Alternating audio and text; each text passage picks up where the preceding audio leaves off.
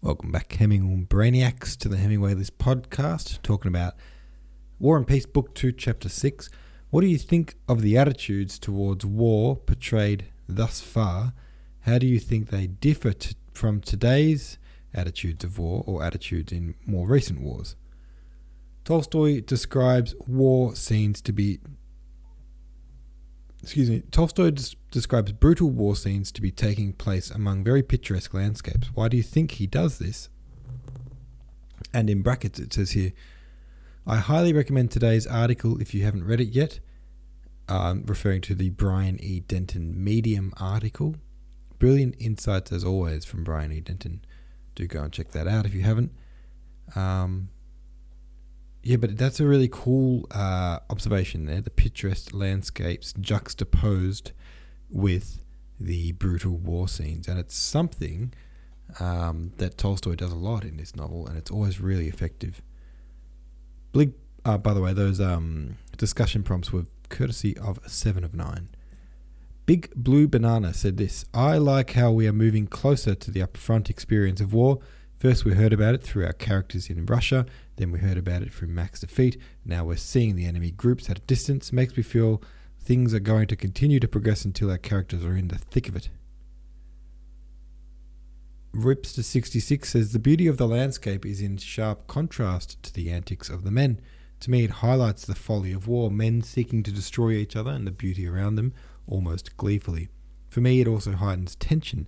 The scenic area is about to become a living hell of human brutality, but right now before battle it is a beautiful landscape. The men's attitudes are a bit baffling to me. Are they naive? Are they just posing as nonchalant for each other? They seem eager and excited and not at all nervous or afraid. It seems they are having a lovely Sunday picnic.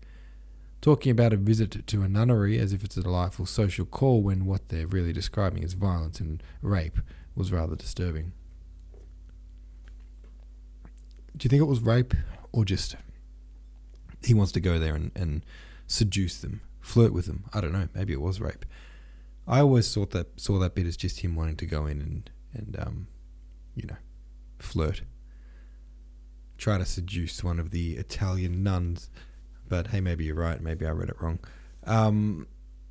But that's another interesting thing you say there. I remember being really struck by that on my first read about their attitudes in these chapters when they're sort of starting to see a bit of war. Their eagerness. They're so eager. They're so, I don't know, happy is not the word, but they're like excited, I suppose. But they're not scared. They seem to be in good moods. I don't know what the word I'm trying to find is here, but they seem they're not miserable about it. Rick Evans said this: it's still very much a boy's own adventure. Even here on the front line, it feels like the reality of war is yet to hit these people. And Real Skydiver said, who is Nesvitsky again? Also, the nun comments felt really uncomfortable, especially knowing what Soviets did to women during World War II. Nesvitsky, says Warren Kovafifi, he's part of Andrei's clique, the one who laughed at the imitations Zherkov was doing of the regimental commander, and he was also the one Andrei spoke to after Zherkov sarcastically congratulated the Austrians after Mac's defeat. Alright, there we go. Let's read the next one. Keep moving. Chapter 7 goes like this. By the way, first, before I do that, if you want to support the podcast, patreon.com/the Hemingway List is the best way to do that. You can support the podcast for as much as you want. $1 per month, $5 per month, $1 billion per month, whatever you're feeling. It's a really good way to support the creation of this whole project. Patreon.com/the Hemingway List. Very much appreciated. Chapter 7 goes like this. 2 enemy shots had already gone flying over the bridge, which was chockers with soldiers. Halfway across the bridge was Prince Nesvitsky, who jumped off his horse and whose big body was jammed up against the railings. He looked back, laughing, to the Cossack who was a few steps behind him, holding 2 horses by their bridles. Every time Prince Nesvitsky tried to push on, soldiers and carts pushed him back, smushing him into the railings, and all he could do was smile. "Oh, what a great person you are, mate," said the Cossack to a convoy. soldier with a wagon, who was pushing into the jam-packed infantrymen who were crowded around his wheels and his horses. Real great person, cheers for that. You can't just wait 2 seconds. Can't you see the general is trying to pass? But the convoyman took no notice of the word general and shouted at the soldiers who were in his way. Hey there, gents, shove over to the left, will you? Hold on a sec. But the soldiers kept moving over the bridge, squished shoulder to shoulder, their bayonets interlocking. Prince Nesvitsky looked over the rails into the noisy little rapids of the ends, little waves which rippled and eddied around the piles of the bridge and chased each other along. Looking up, he saw equally uniform waves of soldiers around him on the bridge, shoulder straps, covered shakos, knapsacks, bayonets, long muskets, and under the shakos, faces that looked completely knackered, with wide cheekbones and sunken cheeks, and the tired feet of the soldiers dragged through the sticky mud that covered the planks of the bridge, sometimes through the monotonous waves of men, like a little gunky bit of river foam on the waves of the ends. An officer, in a cloak, and with a different kind of face to the men around him, hip and shouldered his way along, and sometimes like a bit of a tanbark whirling in the river, a hussar on foot, or an orderly, or townsman, or something like that, was carried through the waves of the infantry, and sometimes it was like a log fanging down the river when an officer's or company's baggage wagon, piled high, leather-covered and hemmed on all sides, shoved its way over the bridge. It's as if a dam has burst, said the Cossack hopelessly. Are there many more of you to come? Just shy of a bajillion, replied a cheeky soldier in a torn coat, with a wink, and he moved forward and was succeeded by an old man. If he meaning the enemy, starts taking shots at the bridge now, said the old soldier dismally to a comrade, you'll forget to scratch yourself. The old man passed forward, and after him came another sitting on a cart. Where the hell did you shove those leg bands? Said an orderly, running behind the cart and fumbling in the back of it. And also he passed on with the wagon, to be followed by some very cheerful soldiers who had evidently been on the piss. And then, mate, he gives him one in the teeth, bam, with the butt of his gun. A soldier with a greatcoat tucked in way too far was saying with a wide, flamboyant gesture of his arms. Yeah, that ham was freaking delicious, answered another with a loud laugh, and they too passed on, leaving Nesvitsky to ponder who had been smacked in the teeth and what the ham had to do with it. Bah, look at these pussies scurrying. He just sends one ball this way and they all think they're being killed, a sergeant was saying angrily and reproachfully. As it went flying past me, Daddy, the ball I mean, said a younger soldier with a gigantic mouth, on the verge of laughing. I reckon I nearly died of fright. No shit, I swear it, I just about shat my dacks, said he, as if bragging of having been frightened. That one also passed. Then there was a cart that was different to all the others so far. It was a German cart with a pair of horses led by a German, and it seemed to be loaded with a whole houseful of stuff. Behind the cart, attached to it, was a very nice cow, brindled and with a big fat udder. A woman breastfeeding her baby, an old woman, and a healthy German girl with rosy cheeks were sitting on some feather bed. On some feather bed? On a feather bed. On some... It's weird. I don't know why I wrote some feather bed. I'm going to go back and check that at some point. Pardon me while I make a little note to myself. Evidently these fugitives had some kind of special permission to pass. The eyes of all the soldiers turned towards the women, and while the vehicle slowly crawled past, the soldiers couldn't help but comment on the two younger ones. All their faces bore the same pervy smile, as if these goofballs had never seen a woman before. Check it out, we got a couple of bratwursts on the move.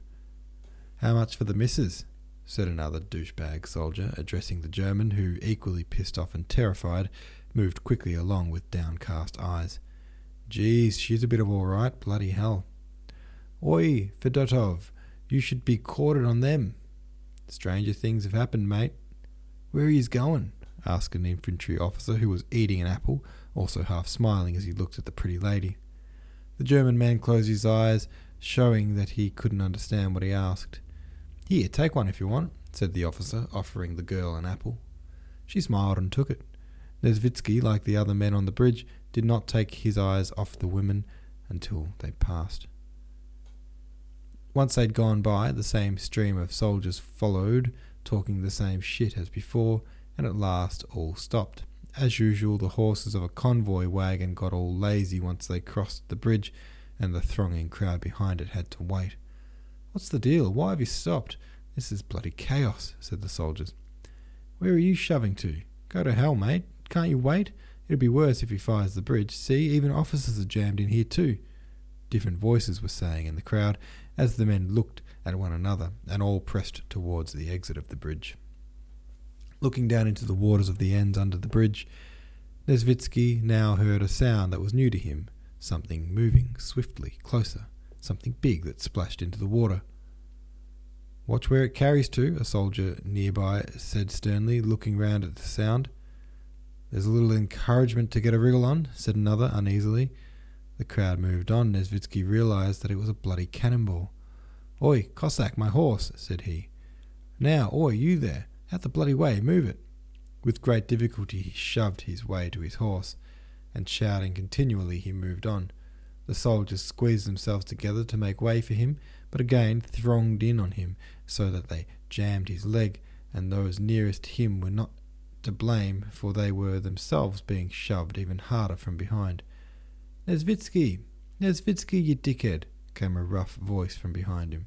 Nesvitsky looked around and saw, some 15 paces back, but separated impossibly by a bajillion soldiers, Vaska Denisov, red and shaggy, with his cap on the back of his black head and a cloak hanging jauntily over his shoulder. "Tell these pricks, to let me through," shouted Denisov, who was evidently off his chops with rage, with coal black eyes, with their bloodshot whites glittering and rolling as he waved his sheathed sabre in his little hand, which was as red as his face. "Hey, Vaska," joyfully replied Nesvitsky, "what's up with you?" "The squadron can't get through," shouted Vaska Denisov, and he bared his white teeth fiercely and spurred his black thoroughbred Arab, which twitched its ears and as the bayonets touched it, and snorted, little white bits of spittle flying from its bit, and trampled the planks of the bridge with its hoofs, apparently ready to jump over the edge had his rider let him. "What is this? They're like sheep, just like sheep. Out the bloody way! Let us through! Stop, oi, dickhead, with the cart! Stop or I'll hack you with my sabre!" he shouted, actually drawing his sabre from the scabbard and waving it about. The soldiers shat themselves and let him through, and Denisov joined Nesvitsky. "How are you not drunk today?" said Nesvitsky, when the other had ridden up to him. "I haven't had time to drink," said Vaska Denisov.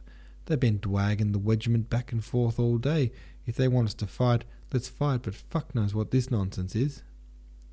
"Geez, what a dandy you are today," said Nesvitsky, looking at Denisov's brand spanker of a cloak and saddlecloth. "Very schmick." Denisov smiled, took a hanky out of his sabre-tesh and put it to Nesvitsky's nose to show him how it smelt of perfume. "Of course, I'm going into action. I had a shave, brushed my teeth, and chucked on some perfume." The imposing figure of Nesvitsky, followed by his Cossack, and the eagerness of Denisov, flourishing his sword and shouting like a maniac, had such an effect that they managed to squeeze their way through and out the farther side of the bridge, stopping the infantry. Next to the bridge, Nesvitsky found the colonel, to whom he had to deliver the order, and once that had been done he rode back. Having cleared the way, Denisov stopped at the end of the bridge, carelessly holding in his stallion that was neighing and pawing the ground, eager to rejoin the other horses. He watched his squadron draw nearer. The hoof clangs of several galloping horses resounded on the planks of the bridge, and the squadron, with officers in front and men four abreast, spread across the bridge and started filing out onto his side of it. As often happens when troops of different arms encounter one another, the crowded infantry, who had been stopped near the bridge in the trampled mud, gazed with a certain disdain, estrangement and ridicule at the shiny clean hussars as they moved past them in regular order. "Woohoo, don't you lads look nice, fit for a fair," said one sarcastically. Bloody useless bunch of show ponies led about for show, remarked another. Don't stir up any dust, you lot, jested a hussar, whose prancing horse had splashed mud over some foot soldiers. Like to see you on a 2-day march with a knapsack. Those fancy pants of yours would soon get a bit rubbed, said an infantryman, wiping the mud off his face with his sleeve. Look at you perched up there. You're more like a bird than a man. Come on now, Zikin, they ought to get you a horse. You'd look good on one, said a corporal, having a dig at a thin little soldier who was struggling under the weight of his knapsack. Shove a stick up your ass, that'll suit you for a horse, the hussar shouted back. Alright, there we go. Another chapter for you. The hussars are coming through and they're looking good up on horseback, and the soldiers aren't too fond of that, even though they're all on the same team. It's kind of weird, isn't it? Anyway, that's that one. Have your say over at the subreddit. Thanks for listening, and I'll see you tomorrow.